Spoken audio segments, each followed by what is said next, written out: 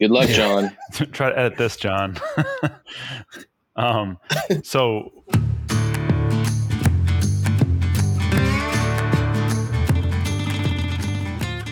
most headless CMSs I've seen use Markdown inside of the field level. So they're basically web forms, which makes them structured content.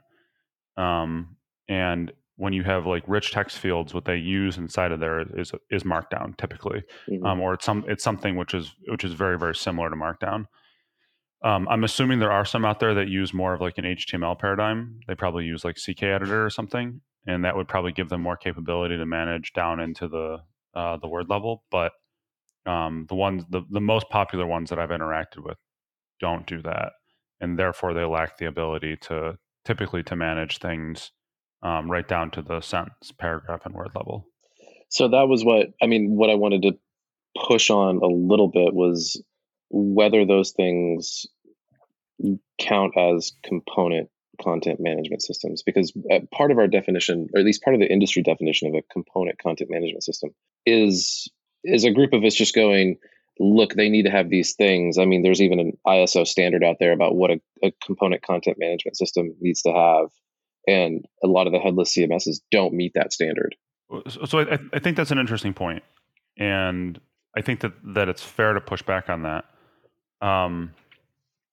So, and to an extent, I agree with you.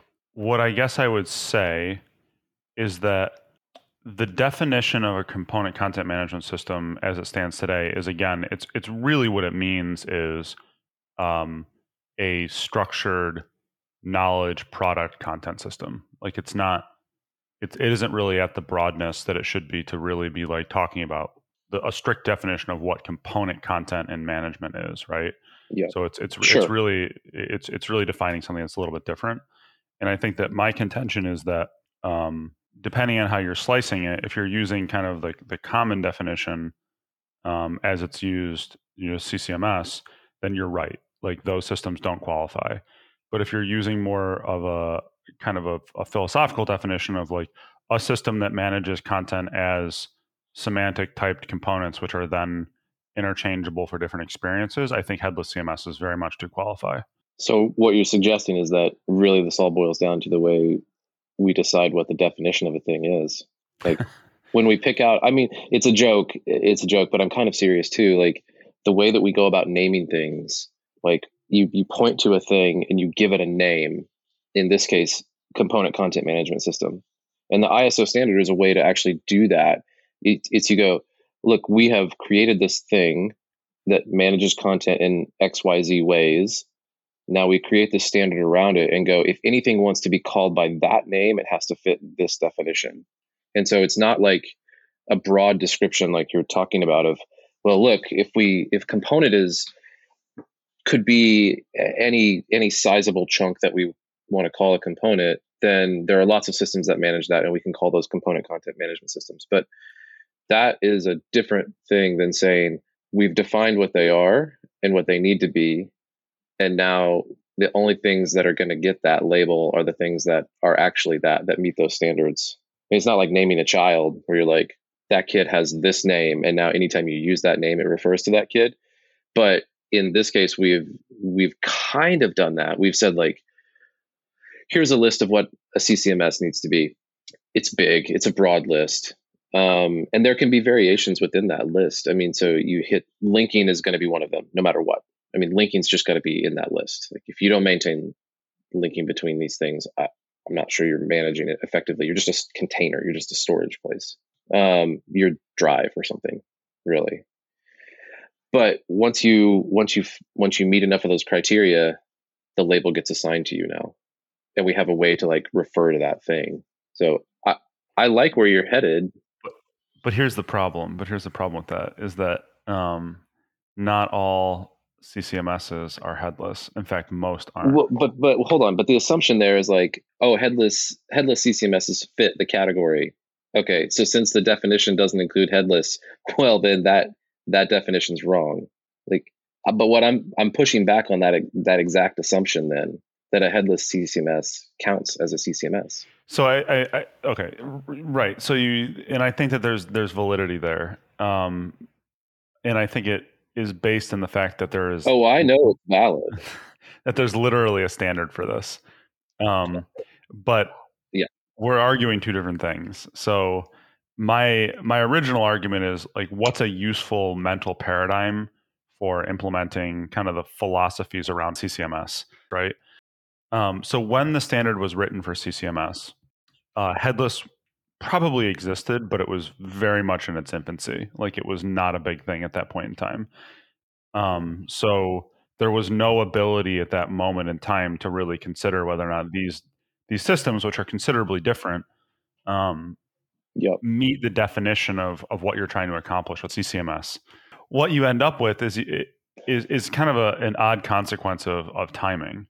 And the thing that I think is interesting about contrasting headless with CCMS is that the core intention, which is the ability to predict and remix content, is preserved across both system styles.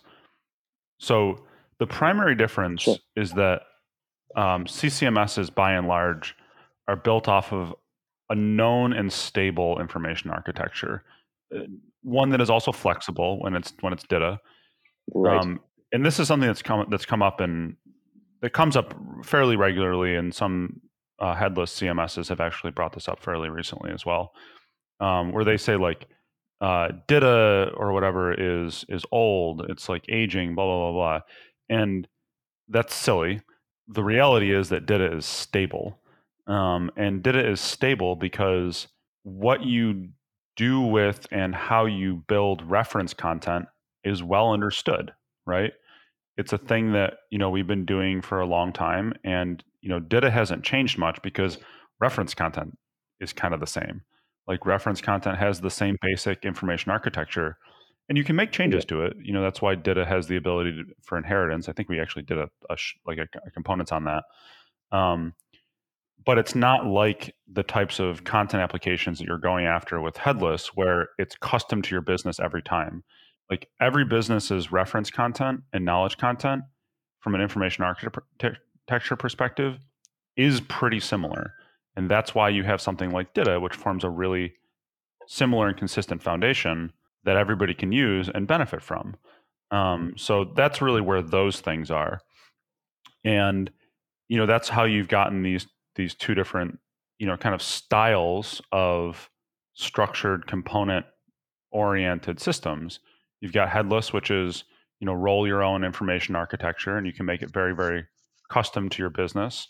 Although almost always less sophisticated because, DITA has had a long time to develop into what it is.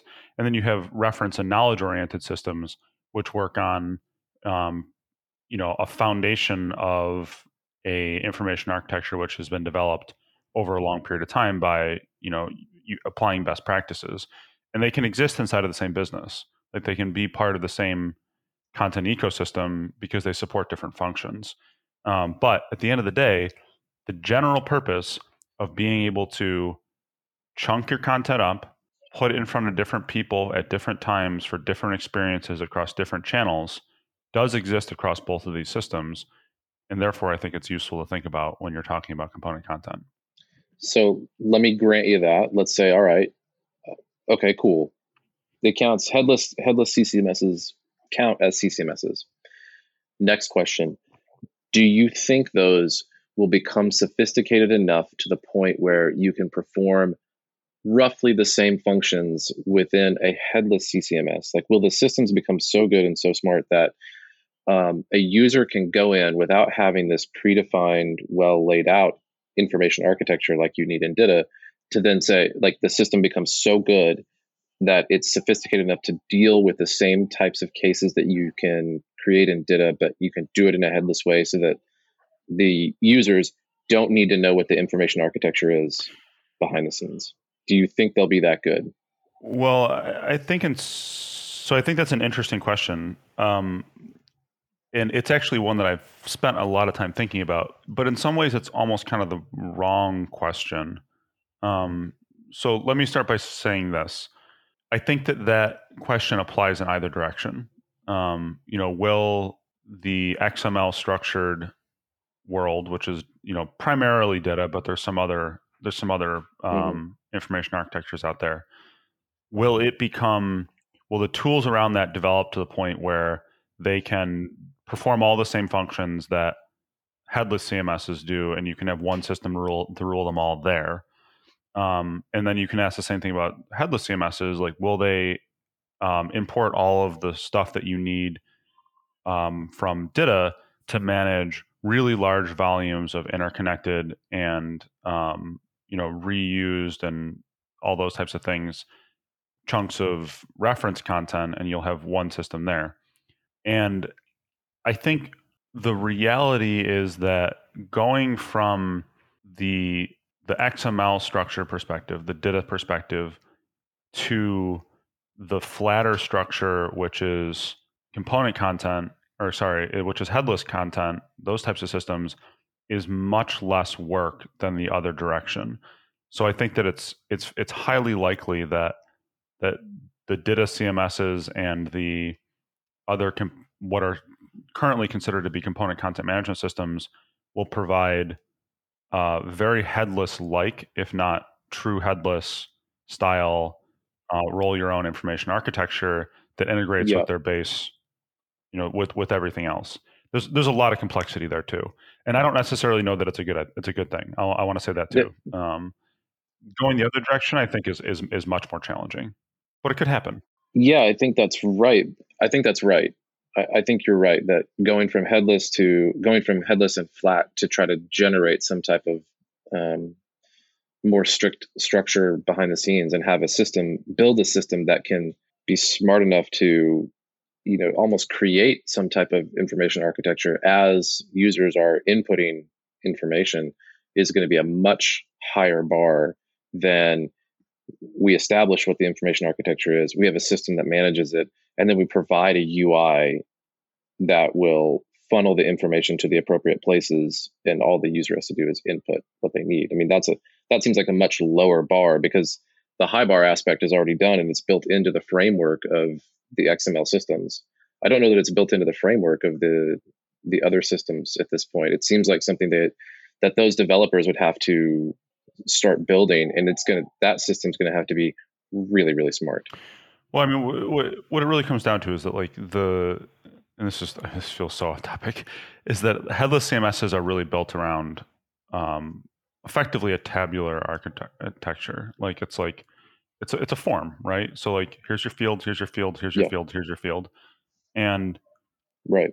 Whereas the XML CMSs are built around trees. XML is a tree structure. Yeah. But a flat tree is a form. So, like, a tree with one level performs the same function as a form. It's just at that point in time, it's just a matter of, like, applying the semantics. So it's very, very easy to go from hierarchical to flat. It's very, very difficult to go from flat to hierarchical, which is why, like, going from XML that direction is much more plausible than going the other direction. Content rules, but it can be a lot. I'm sure you've noticed that a lot of these topics are connected, but our short podcast episodes barely scratch the surface. Have no fear, because in the description, we have links to videos, blog posts, and other information that help shine some light on some of the more intense, murky topics. In no time, you're going to have a little bit better idea about structured content and enterprise content strategy. Hope you enjoy.